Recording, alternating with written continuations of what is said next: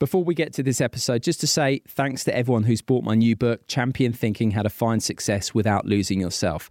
Published by Bloomsbury, the response has been terrific. It's an Amazon bestseller. It's been top 20 in the airport charts consistently, and the reviews have been terrific right across the board. And if you like this episode that you're about to hear on Flow, you'll be sure to enjoy Champion Thinking. Head to my website, simonmundy.com, or Amazon, Waterstone, Smiths, places like that to get your copy. Quality sleep is essential. That's why the Sleep Number Smart Bed is designed for your ever-evolving sleep needs. Need a bed that's firmer or softer on either side? Helps you sleep at a comfortable temperature? Sleep Number Smart Beds let you individualize your comfort, so you sleep better together. J.D. Power ranks Sleep Number number 1 in customer satisfaction with mattresses purchased in-store. And now, save 40% on the Sleep Number Limited Edition Smart Bed for a limited time. For J.D. Power 2023 award information, visit jdpower.com/awards. Only at Sleep Number stores or sleepnumber.com. Even when we're on a budget, we still deserve nice things. Quince is a place to scoop up stunning high-end goods for 50 to 80% less than similar brands. They have buttery soft cashmere sweaters starting at $50, luxurious Italian leather bags, and so much more.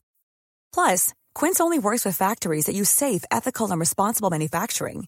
Get the high-end goods you'll love without the high price tag with Quince. Go to quince.com/style for free shipping and 365-day returns.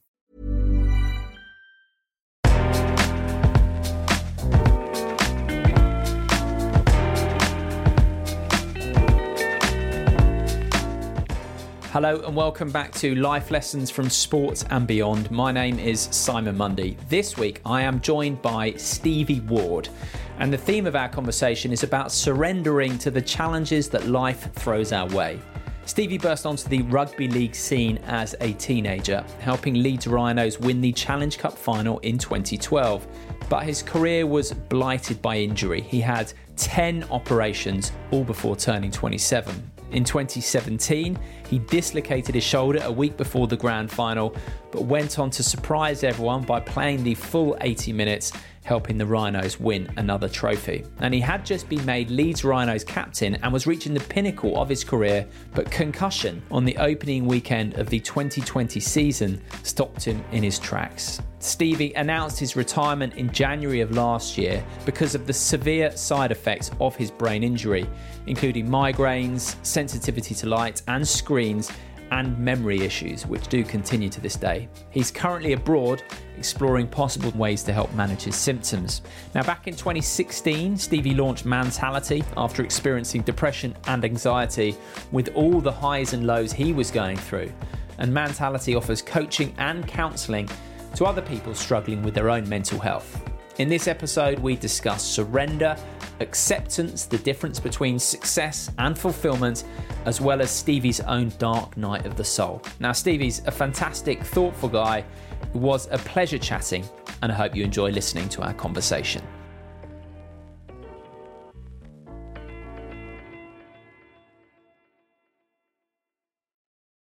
Stevie Ward, how are you? I'm good, thanks, mate. I'm good. I don't look like a Yorkshireman right now with this tan. You look absolutely fantastic. I'm going Spaniard, full Spaniard. Just tell us where you are, Stevie, because you're out living the life, although for a reason.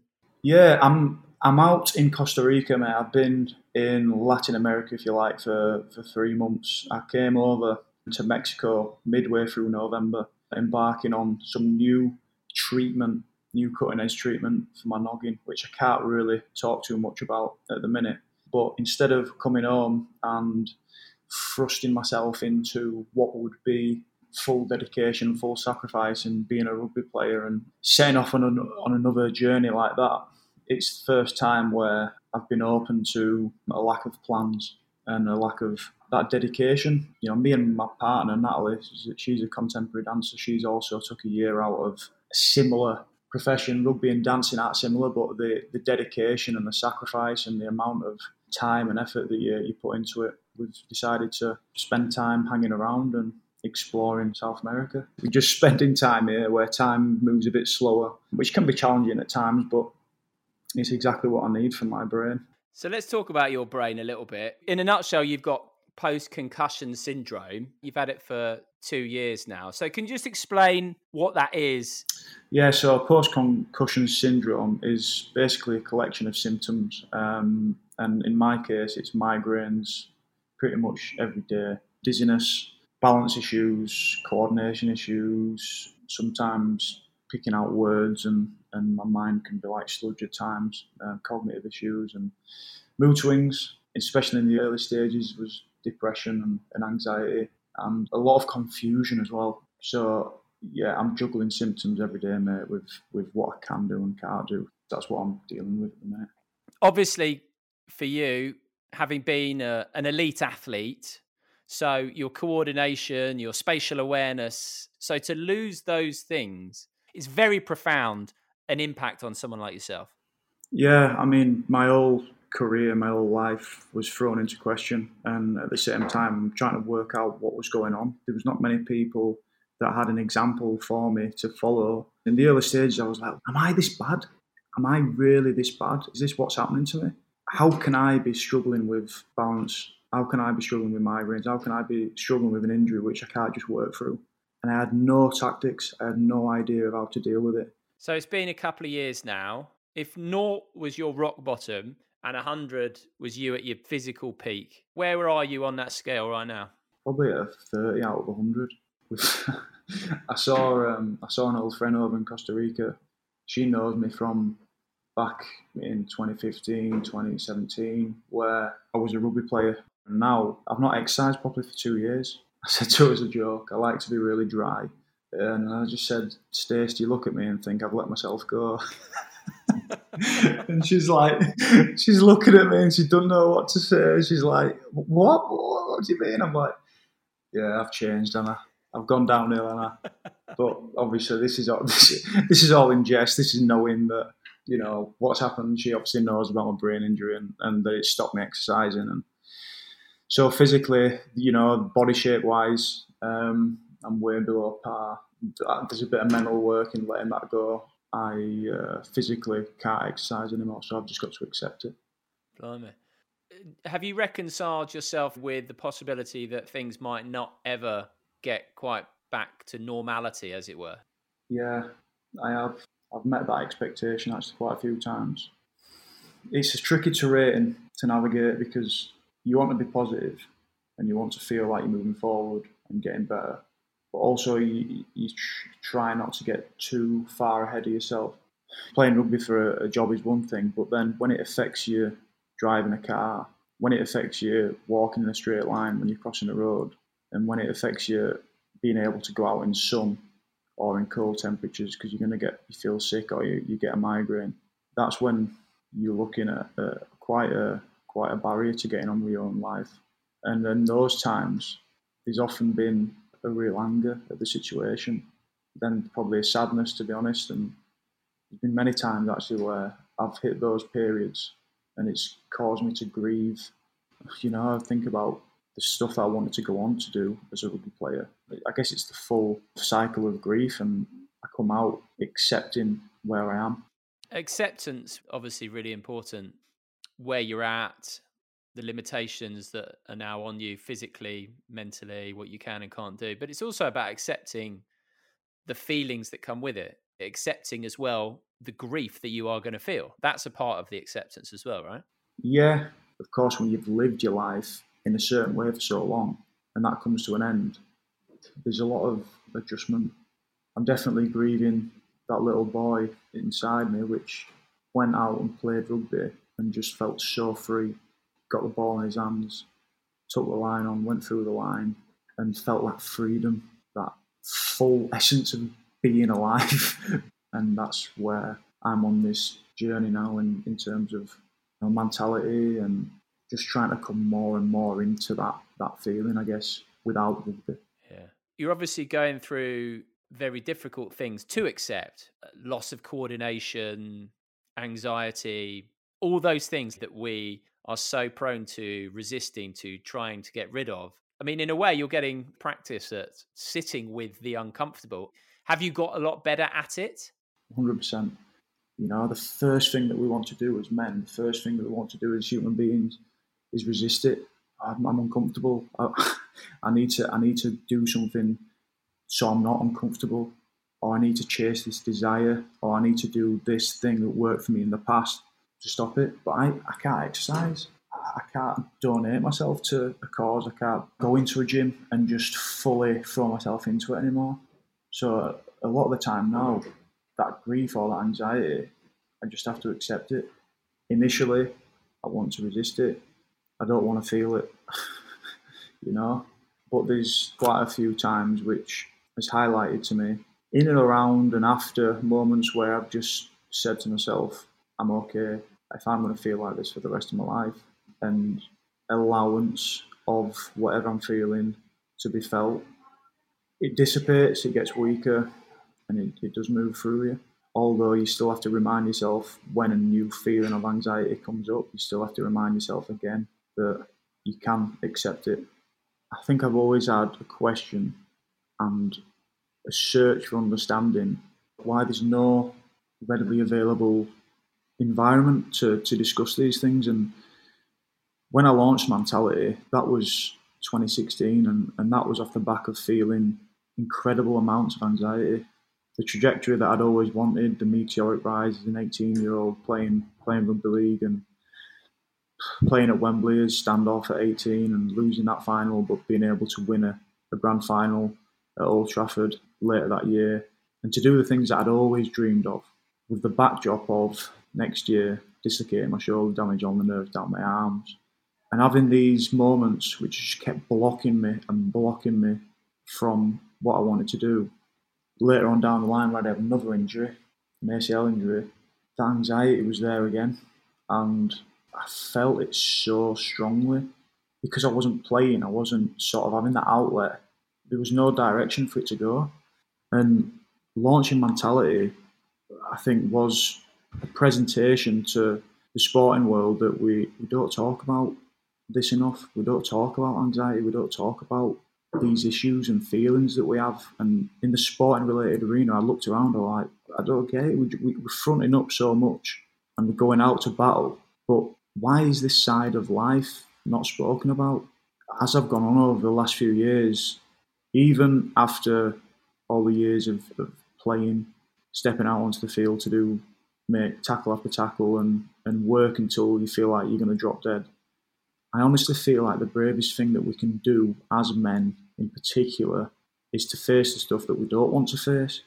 It's being able to look at those feelings and sit with those feelings and almost examine the fear that you have around those feelings, because it's not just the anxiety and it's not just the depression or the lack of meaning or the confusion of around your purpose, or it's the stigma that's on top of that, and it's feeling as if it's almost feeling that shame, and shame is feeling like there's something wrong with you. There's this whole side of life that we are not addressing. When you do start to face those sides of life and you start to encompass and envelop the whole side of being a human being, life is better. Life is better. As I went through my academy years and through my years as a young rugby player, my mum and dad were into music, and these musicians would express everything. It'd be fully encompassing. It wouldn't just be the glory. It wouldn't just be the highlights. They'd talk about emotions. They'd talk about everything that was going on for them. And I'd use that to fuel myself playing rugby, to inspire me. But also, when I needed it, I knew that I could fall back on that understanding.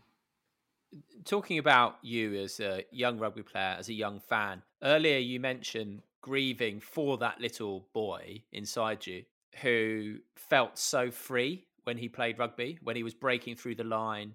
So those moments of when you're actually playing, when you're lost in the moment, when you're lost in the game, as opposed to the moments of winning the trophy or being acclaimed by lots of people, is it the moments of pure joy of playing the game that stand out the most? Because that was the thing you mentioned in terms of grieving. Yeah, I think those moments, it's almost like bliss. Those moments are like bliss, and is so strong when you're a young kid, because there's none of the concepts, or there's none of the game plan, or there's none of the other stuff that you've got to do to win a game. It's just solely those moments that you're exploring the game for and you're playing the game for. Always going into a final or into a game, they're certainly the moments that you want to recreate. But as I said, I think when you're a professional, you understand that there's a lot more graft and there's a lot more work and a lot more of a fitness element to it as well. So you spread yourself out a lot more. But those moments are the moments why you do it. I just wanted to ask you as well about the difference between physical and mental pain, because you were a real young talent who was seen as the next Kevin Sinfield, basically. So there was a level of expectation. As you said, you played in big finals before you were 20, but you had so many injury problems. For example, you had that dislocated shoulder when you were out for a season. You did your ACL in 2016, which was when you set up Mentality. And there was that final that you played in when really you shouldn't have played in it because you had popped your shoulder out. But you felt like, or I'm interested to what degree this is true, that you felt like the pain of missing the final from a mental point of view was worse than the physical pain of playing with a shoulder that you had dislocated just a week or two before. So can you talk about that difference between the like what's worse in a way for you, the physical pain that you went through time and time again, and then the mental pain that came at different points as well? It's a really good question. I think, do you know what's so easy to deal with? It's much easier to deal with in life, and it is for me in my experience anyway, is the physical pain, because it's outwardly obvious what's going on for you. It's outwardly obvious that you're not in a good position, and people can almost respect it. People can almost pat you on the back for it because they know what you're going through. They know the challenges that you've got. It's so much easier than the mental pain because it's so unique to yourself and it's so unique to your own story and it's so unique to what's cutting you off in life, and you almost aren't respected. I think we're slowly moving away from that and we're becoming more broadly accepting of it. But that semi-final where I dislocated my shoulder, I was up all night because they couldn't put my shoulder back in. I was up for 12, 13 hours until they took me down to theatre to put it back in place. And I was just so tired of that dip again. And it wasn't so much the shoulder, it was like not being able to do the thing that I'd worked so hard for all year. It was too much. And Simon, by the time my shoulder came out, I was looking at quitting the game. I just couldn't do with that mental pain of becoming the man or becoming the player that I'd always believed and dreamed myself to be, and then being just swung right back out of it and into another battle. That final was in touching distance and the possibility of it got ripped away. And I think it was a couple of days later where I'd sort of looked back on the amount of comebacks. I'd looked back on how many times I'd picked myself back up and done the rehab, long stints of rehab and in isolation away from everyone, questioning what I was doing, questioning if I could do it, questioning if I'd even get better, and questioning the point of it all at times. And I had that in the space of a week because I decided to play. I decided to throw myself out there and I just made the decision to do it. And on the Sunday night, I think it was, before the next Saturday of the final, I felt so free. I felt so free because unlike going into the final when you're fit and healthy, everyone knew what had happened to me. Everyone knew that, well, everyone thought they knew that I wasn't going to play. And it felt so freeing. It felt like I could just go into a final with nothing to lose. That little kid, when all the press was saying that I was out for the final and totaling up how many injuries I'd had and everyone was writing me off and writing Leeds Rhinos off, I just felt like I had another crack, like I had another crack at life again, because life was that for me. And, I managed to go on and play and win in that final. But for me, it wasn't so much the physical pain, but it was the ability to use the foundation of what I'd learned about resilience, of what I'd learned about coming back to that energy in our core and what is sort of there from when you're a young kid, to being able to do it so freely on the biggest stage with full conviction and so much questioning before that point. But I think for me, that's why it meant so much. It's interesting that the mental pain of the possibility of missing the final was that much worse than the physical pain of having sat up for 12, 13, 14 hours with your shoulder out of its socket. You could deal with the physical pain pretty well, but the mental pain would take a huge toll on you.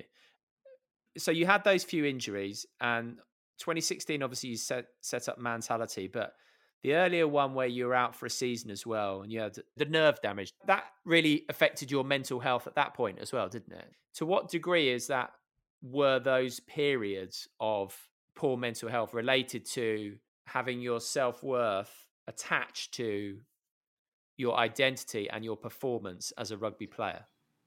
Yeah, I mean, those moments early in my career, especially when I was 19, after the script had gone exactly how I wanted it to go, that was a shoulder injury. I dislocated my shoulder and basically damaged all the nerves, and I was out for 9-10 months for the rest of that year. And to be honest, that was a bit like a blur, really. It was something that I just muddled my way through. It was my first serious injury. And I think the year after that was when I felt the adversity, which I believe is just when you come off script, when the story's not going your way. That's when I think adversity plays its part. And I couldn't put weight back on because I damaged my shoulders. I couldn't do the weights I needed to do.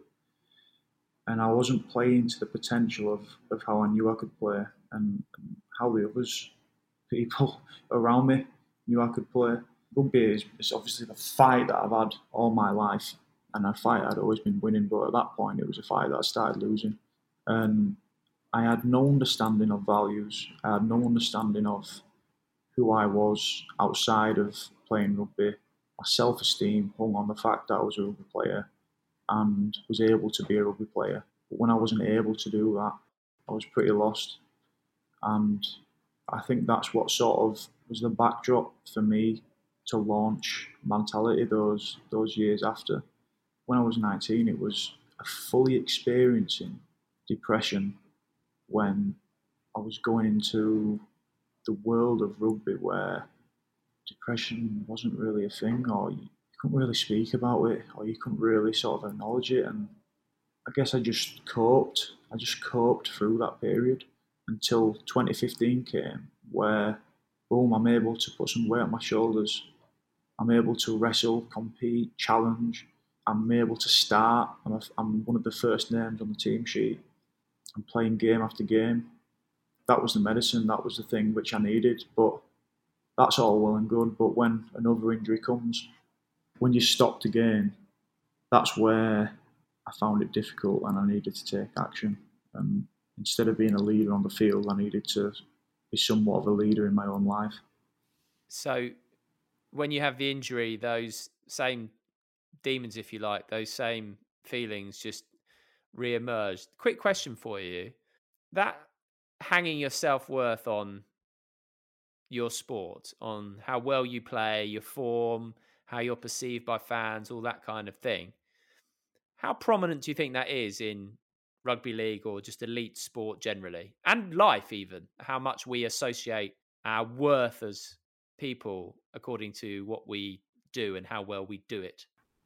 I think it is in all areas of life. I think, and I almost think launching Mentality, it was an exploration of what more I could be or what else I could be, because there was something not working, something dysfunctional in me, hanging everything on me being that rugby player that was 100 kilograms, that could could wrestle anyone, that could go out and play and win these trophies and get the recognition and keep getting that reward every week by playing the game.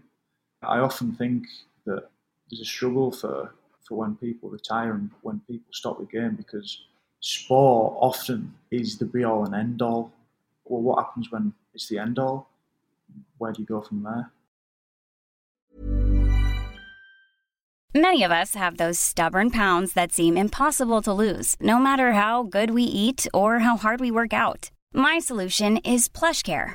PlushCare is a leading telehealth provider with doctors who are there for you day and night to partner with you in your weight loss journey. They can prescribe FDA-approved weight loss medications like Wegovy and Zepbound for those who qualify. Plus, they accept most insurance plans. To get started, visit plushcare.com/weightloss. That's plushcare.com/weightloss. There's never been a faster or easier way to start your weight loss journey than with PlushCare. PlushCare accepts most insurance plans and gives you online access to board-certified physicians who can prescribe FDA-approved weight loss medications like Wegovy and Zepbound for those who qualify.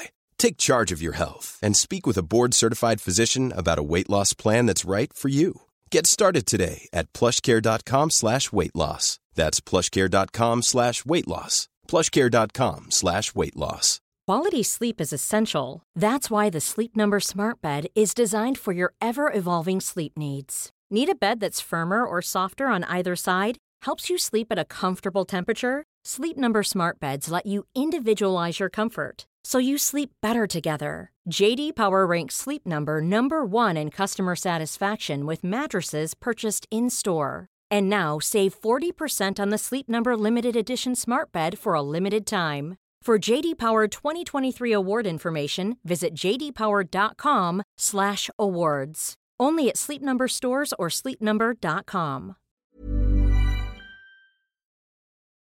Let's quickly talk about mentality then. So just tell me what it is, and if you had to describe it in a nutshell, but also how did you feel when you did launch it? Did you have trepidation about how it would be received? Yeah, I mean, Mentality is a coaching and counselling service that help men to become proud of the man in the mirror. We take men beyond stigma. We have the conversations that we need to have to really make life click. And when I launched Mentality, it was thrusting myself into a discovery of what that was. My life wasn't clicking, even though I'd done exactly what I'd wanted to do as a rugby league player. It wasn't clicking. For me, that was almost the discovery of the things that would help me to do that. Funny enough, when I reflect, I think it was just another way to achieve fulfillment. I always got success and fulfillment as the same thing, but I soon realised, even as a young man, that all the success in the world wouldn't bring me that fulfillment. Even in the launch of Mentality, I thought that opening this discussion up, I would be able to achieve into what I wanted. But it took me down a path which I guess I never would have expected. And, you know, we have people now, you know, Mentality, we have a counselling service. We also have a coaching membership, and talking a little bit about those feelings that you get in life, talking about that anxiety, talking about the whole experience of being a human being. There's guys on that membership, on that program now, that come on. I think they get a feel or a sense of what Mentality is and the words that we speak on the podcast, and they're ready for it. And I think it's beautiful. I honestly think it's beautiful when people come on to this membership and they're acknowledging what's gone on in the past, and they're here to accept it and to open up to more in life. I think it's so beautiful, and it makes me so proud when I log into that app every day. I think it's really interesting what you said, marking out a difference between success and fulfillment, and achievement and fulfillment, because there's certainly the idea that when I achieve X, Y, Z, when I earn a certain amount of money, when I win this amount of trophies, whatever it may be, that then we will feel fulfilled. But as you pointed out, the two don't go hand in hand. So how would you differentiate success and fulfillment? I think success is the idea of what you have when you're younger, we sort of build this idea of success through what we want to achieve, through the person that we want to become, and we sort of gather our own version of success and an idea of that. And as you said, that is usually based on achievement. It's based on the result and the byproducts of achievement, whether that's cars, whether that's the detached house, whether that's all the conquests in life, the trophies. That I feel like we make an idea of it, but the idea itself is never the fulfilling thing. The idea of gaining that thing is never the thing that's fulfilling. When you look back and when you look at your life, you realise it's the action of doing it, or it's the quest of doing it. There's so many times that I've seen that I've got ready, say I'm sat on the beach, you look at the horizon, and that horizon is that idea. That is the concept of success for you to move towards. When you get to that horizon, the underlying dissatisfaction that you have in life is gone. You get to that horizon, the success is there. And, I think back about when I won a grand final at 18, all I ever wanted to do was win a grand final at 18. And I was hoping that there would be an afterglow with me for years, for the rest of my life. But you realise that you get to that horizon and it's just a mirage. The horizon keeps moving on. The horizon keeps progressing. You're still the same person. You've still got the same insecurities. You've still got the same desires that are pulling you out of the moment that you're in right now. You've still got the same anxieties, the same fears, insecurity. You've got all of these things that you thought you wouldn't have when you got to that moment or that idea of success. And fulfillment, funny enough, for me, is accepting all of life. I love that analogy of the horizon. It's always moving. It's always moving. In terms of then surrender, and also the surrender of your identity that you had as a rugby player, what do you think about the relationship between surrender and fulfillment? Yeah, I think surrender is important because every moment you are surrendering to whatever's going on. I think in your life, you surrender into the desire that's trying to pull you out of the moment. You surrender into the frustration, the anger, the experience of not doing what I always wanted to do. That is something which I've had to do and work on so many times, and that's coming in moments where the year after I retired, I managed to do a review on Sky Sports News for 5 minutes every Monday. And in the process of me coming away from being a rugby player, me watching the Super League, me watching every game of that weekend, I'm watching teammates, watching players from other teams, rivals, and me being stuck on the sideline with my symptoms. For me, that was an active attempt or an active transition, and feelings that come up from it, the frustration and the anger. And I had to get to a point where I said to myself, I've got to meditate every day. I have to look for what I'm grateful for every day, because what I was going through, what I was processing, it wasn't nice. It was making my life hard to live, and I wasn't doing that anymore. I had to keep surrendering to whatever was happening in my life in this moment and focusing on what I could do. A description of surrender I like is the simple but profound wisdom of yielding to rather than opposing the flow of life, which is easy to say, but perhaps harder to do. But basically just means going with whatever the content of experiences is at any one given moment. If someone said to you, how do I surrender? What would you say to them? It's the hardest thing to teach anyone to do, because the whole concept of surrendering, it's not an active thing. It's you almost have to open the door to be able to do that. And, I can use the example of, I love comparing the work that you can do mentally to the work that you do as a rugby player when you prepare to go out to battle. You are surrendering to whatever happens out on that field. You have all these thoughts in the change room before you go out to play. I hope I make this tackle, or I hope I'm good today. I'm hoping, and I'm nervous. I'm looking around, but when you go out the door and you feel into who you are and what you're there for, and that little boy, you're surrendering for that to take over. You're surrendering for a different version of yourself to take over.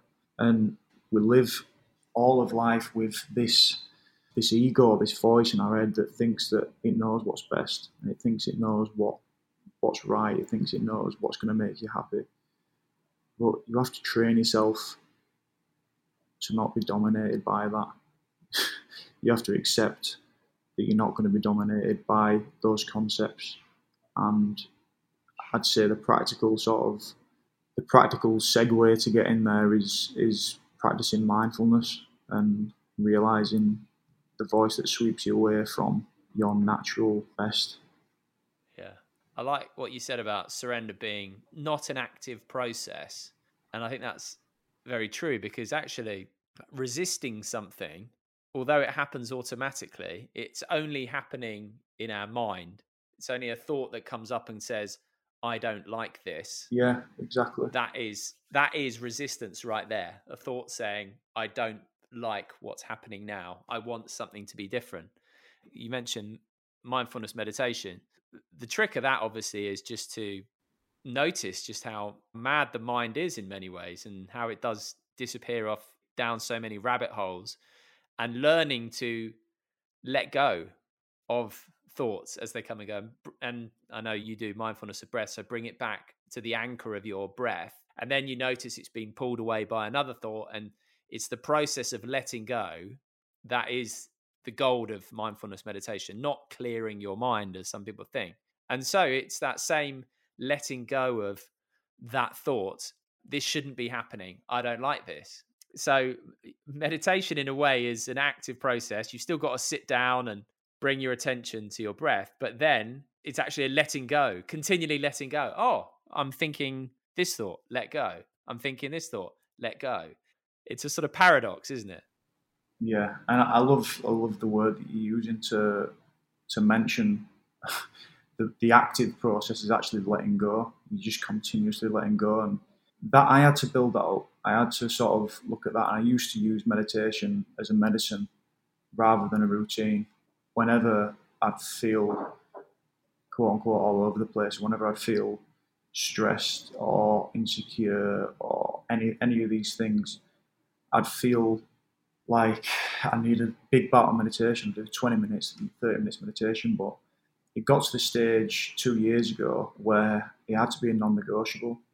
And the practice of letting go, the practice of just acknowledging thought in your head, acknowledging the insecurity, and in my case, it would have been acknowledging the frustration, the anger, sometimes the jealousy of not being able to do what I'd always wanted to do in playing rugby.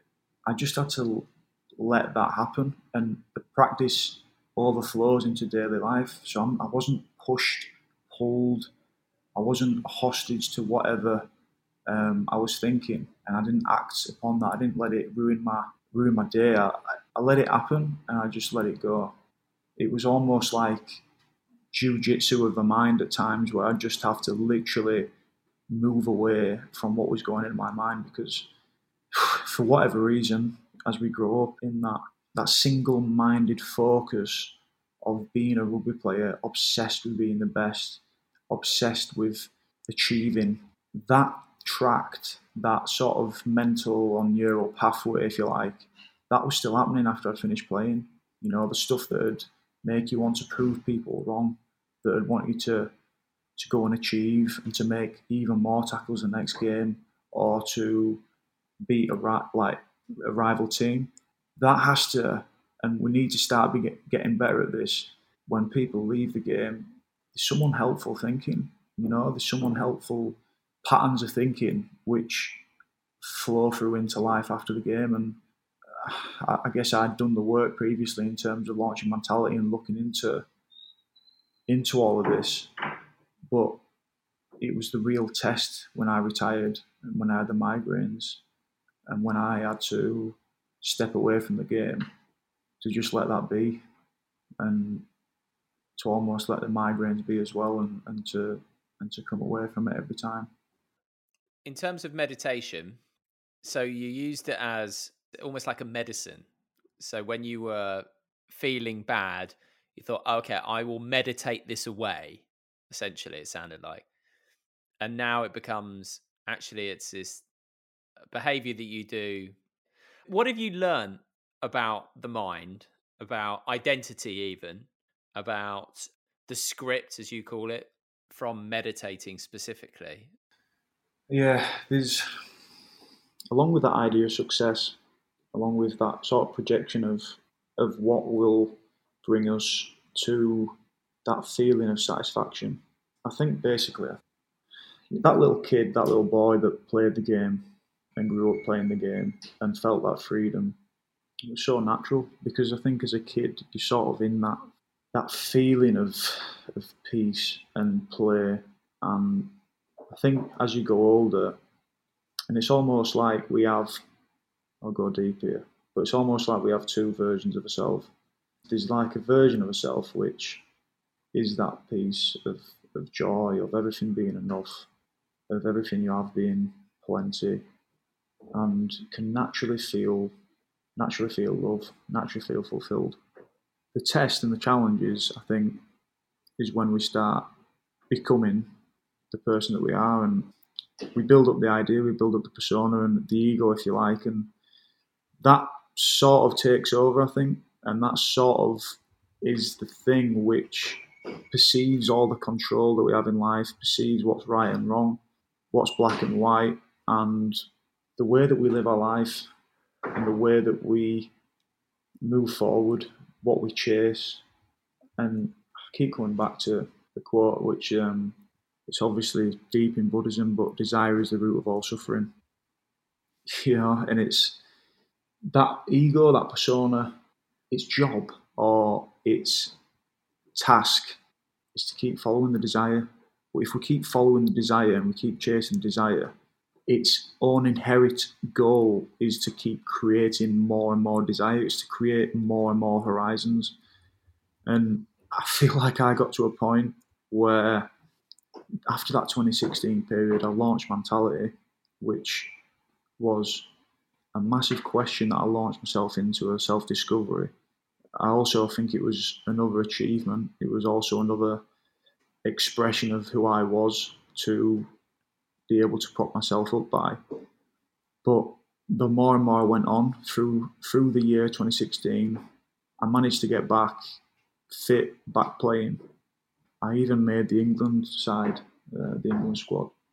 After getting a number 13 shirt that I'd always dreamed about getting, after coming back again, after making the England squad, I got to the point where I feel like that fuel or the supplementing the ego's desire or the ego's will, it had been exhausted over the course of what was a short career then. I'd been through so many ups and downs, so many comebacks and so many bereavements with my grandparents, and it almost like collapsed, and I couldn't keep fueling myself just from the bursts, the short-term bursts of that collated idea of his success and of who you are. It just, the fuel had stopped. I did have a crisis of identity. I know you asked about identity. I think when I realised that had stopped working, the questions went a lot deeper. It was the darkest period of my life, and it was that, you know, the closest thing that I could find. It wasn't a conventional depression. It was like just a breakdown. It was a breakdown of, it's like, well, what does depression even mean? You know, it was like, well, what does this even mean that I'm at an England camp? It was like an empty place, and all of the sort of concepts, even the stuff in terms of resilience, in terms of being mentally tough, just for me, it just didn't mean anything at that point. But it was almost like the best thing that could ever have happened to me, because the next year, 2017, I'm talking in rugby terms here. I'm talking about sport's such a great way to use the narrative that we all crave in life, the win or the losing, and the successful or the not successful. But I didn't collapse as a player. I didn't collapse as a rugby player. I just felt a deeper purpose and a deeper joy of being in the world, and in moments, in sort of moments in that despair, in that emptiness in 2016, where I felt like I was working out who I could be in the world of rugby, which is it's inauthentic. You know the deal of being a rugby player, and you know how all that works. And I was like, all of my meaning was dropping away in this episode. In and around those moments, I remember looking up at the trees and seeing sun coming through and feeling joy from it. I can remember connecting with people and speaking to people and really listening to people and being in the flow of conversations. And it was just a dropping into a deeper place, and almost a respect for how crazy we can be as human beings, and how we're all just working out everything as we go along. It was the start of a new way to live life for me, and that's not to say that I've not been sucked into the desire and distraction and all that sort of stuff, but it was a new perspective to live life by from that moment on, and a deeper and a more authentic, and it's like another track behind the getting up and going again. The getting up and going again, it's like it can be perceived as giving up, and it can be perceived as stopping and not valuing anything in the world anymore, but it's almost a lot stronger than that track of the to-ing and throwing. It's like a stronghold of who you are and how naturally you can feed that into your life, and the connections, the purpose, all of these things in life, you feel them so much stronger. But I feel like I had to have a breakdown of the exhaustion. I've had 10 operations in my life, all from 18 to 26, 10 operations. So that's a lot of comebacks, and that's a lot of pain, a lot of trauma. And it was just like, it was an episode to feel everything, to feel it all, and to say, do we go again here? And, I managed to go again and learn a lot more than I ever could have imagined. And I guess we talk about the script, and you talk about the narrative that we all walk around with in our life, and that being pulled away is so painful. And I know there'll be people listening to this that will have had that experience and will have been rocked so much that meaning drops away. But I honestly think it's a doorway to more. Okay, there's a lot to recap there, and you did say you were going to go deep there, Stevie. So you spoke about two different selves, one, the nature of which is being fulfilled and being content and happy with what you have, and that's related to that, the kid running through the line, that feeling of peace. And then there's that ego self that we construct over the course of a lifetime. And you talked about it in terms of desire. So we identify with things, and also it's the activity of resisting some things and seeking the others in terms of that horizon. And then you went through this process, it sounds like, the dark night of the soul, where the meaning that you'd given your life, your achievements, drops away. And it's a very painful process, but ultimately you've acknowledged that actually it can be a doorway into something a bit deeper. Yeah, there's a lot in there. I flipping went into it a little bit, but it's a scary thing because you realise, and I think there's a resistance to realising it actually. Everything you do, whether that's winning a trophy, whether that's getting a promotion, all of these things, they don't make you fully fulfilled. They just take you out of that moment which you felt a little bit uncomfortable in until the next moment that you get to it and you feel like you need to change and you need to do something different. So in the Viktor Frankl quote where he says, when you can no longer change the situation, you're challenged to change yourself. And I can remember reading that and just taking such a deep sigh and just thinking, the answer is not out there. The answer is not in winning another final. The answer is not in a different girlfriend. The answer is not in being able to... Another million followers. Yeah, the answer's not in there. And it breaks down the ideas that you've had. It breaks down the concepts that you've had. And one of those concepts is the concept of the ego, the story that we have about who we are. And as you said, Simon, you have to let that go. And you let go the thoughts that you have. You let go every time moving throughout your day. You have to let go of it. Or you don't have to let go of it, but it's an option to let go of it if you want to feel fulfilled. And in that space, in that other version of yourself, which isn't the one that's got the master plan, got the master script, and got all of the best directing skills, it's the version which can step away from that needing to be the be-all and end-all. Self-importance. Self-importance, yeah. And as sports people, we have a whole lot of self-importance to go around. We grow up believing that this is the ultimate, this is the thing that everyone else wants to be, and that you're it. Yeah, you're it, yeah. And you find out that you're not it. You find out that you're still squandering around to find out what actually is it.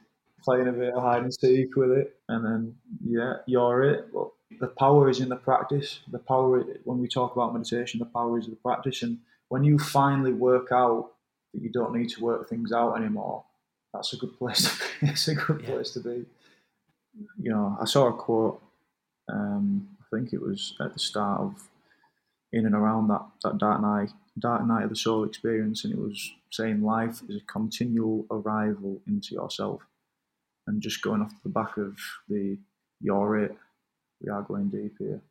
But we grow up in life, and we're playing hide and seek. We are playing hide and seek. We're looking for what it is. You know, we're looking for that thing. We're looking for that achievement. We're looking for that horizon, and we're hiding. We're looking for the thing that we are actually looking through. What we're looking for is where we're looking from, as Johnny Wilkinson put it. Yes, like it. Yeah, exactly that. I think it's particularly pronounced in sport. You know, this you're it. And it happens in broadcasting as well. The idea, for example, of talent. So you're a bit different, you're a bit special, you deserve to be treated a bit special. Same with celebrity, you put on a pedestal. And then obviously the thing with sport though is you stop being it. In your case, 27 odd, mid-30s. And actually the people I think I really admire are the ones who are able to then leave that identity behind, as opposed to the ones who still cling to it. That's the challenge, mate. And when we were talking a little bit about, when I mentioned about the bravery, you have to have that leadership, or you have to have that courage that you had on the field, on the court, wherever it is, to live the new life, or to drop the old systems and beliefs that you had in place when you were living that, because that will burn out. The arena to live that life will stop, and you cannot live with the same values, with the same framework of beliefs when you leave the game, and when you left the arena where everyone was telling you that you're it. You don't carry on, and no one cares after. There's always a new team. There's always another trophy to win, and no one cares. You know, no one cares. You almost need to get to the place of where you don't care anymore, it sounds strange, but you do need to get to the point of and living from that natural sense of peace that you had so long ago. Okay, just to finish things off, Stevie, then. So you've obviously had a very rough couple of years. Obviously, you've had the migraines, the pain, the anxiety, the anger, all that kind of stuff. But it does also sound like it's given you a different, evolved perspective that was already growing even before your concussions. Have you got some new, fresh outlooks, insights, etc., from what you've been through over the last couple of years? I think a lot of it was a test, a massive test of those experiences from 2016 to 2017 to being a captain, to being a leader. I think a massive portion of it was the real test, if you like. The positive that I get from it, I guess, is that I've been able to survive through it, and that I've been able to use and meet other people that I can share experiences with. And I've had to find new connections. I've had to find ways to get through it. And, Natalie, as I mentioned, has been an incredible support for me. But I learned, I guess, that there's more to the world than all you've ever known.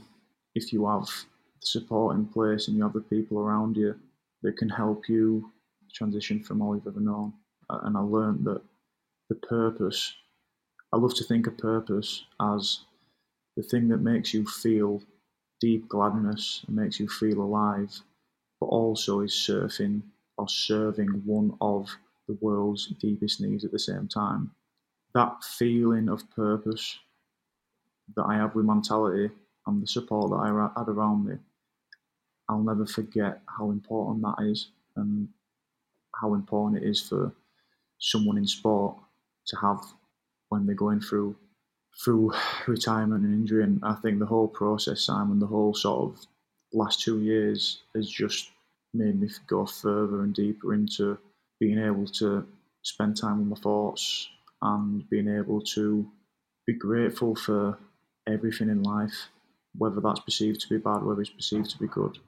I try to go forward with that, and through Mentality, through Evolve, the membership, I'm so passionate on trying to take people on their journey when they're ready to do it too.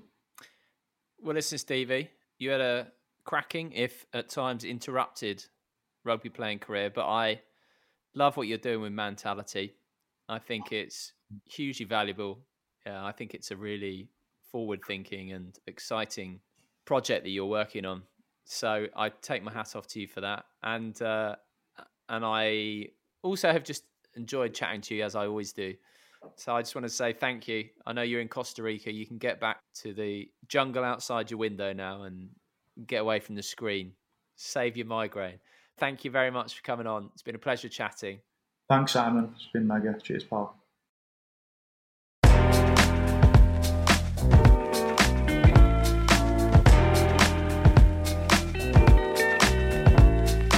Thank you for listening to this week's episode with Stevie Ward. To check out the brilliant work Stevie does with Mentality, head to mentality.co.uk. As well as the counselling and coaching, the team have a podcast too, as well as all sorts of other stuff, so definitely worth checking out. As ever, please do get in touch with me and let me know your thoughts or questions at Simon Mundy on social media. And please do sign up for my weekly newsletter at my website, simonmundy.com, where you can also drop me an email. That's it for now, though. Until next time, goodbye.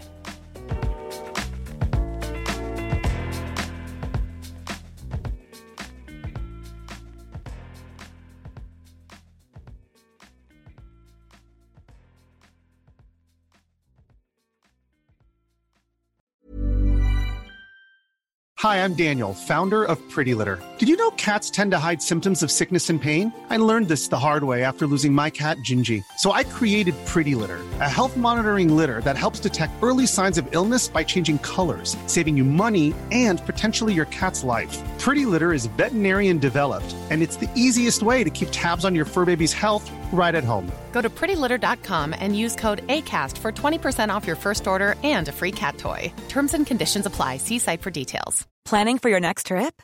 Elevate your travel style with Quince. Quince has all the jet-setting essentials you'll want for your next getaway, like European linen, premium luggage options, buttery soft Italian leather bags, and so much more. And is all priced at 50 to 80% less than similar brands. Plus, Quince only works with factories that use safe and ethical manufacturing practices. Pack your bags with high-quality essentials you'll be wearing for vacations to come with Quince. Go to quince.com/pack for free shipping and 365-day returns. Confidence starts with loving who you are. And when your skin feels nourished and glows on the outside, you naturally radiate confidence from the inside. Give your skin a glow up with Osea's clinically proven Mega Moisture Duo. This ultra-hydrating body care features 2 of Osea's best sellers, Undaria Algae Body Oil and Undaria Collagen Body Lotion. These seaweed-powered heroes use skincare-level ingredients normally reserved for your face for results you can see and confidence you can feel. Osea has been making clean, clinically proven seaweed-infused face and body care products for over 28 years. This luxurious skincare is vegan, cruelty-free, and climate-neutral certified, so you never have to choose between your values and your best skin. Glow from the inside out. Get 10% off your first order with code GLOW at OseaMalibu.com. That's OSEA Malibu.com, code GLOW.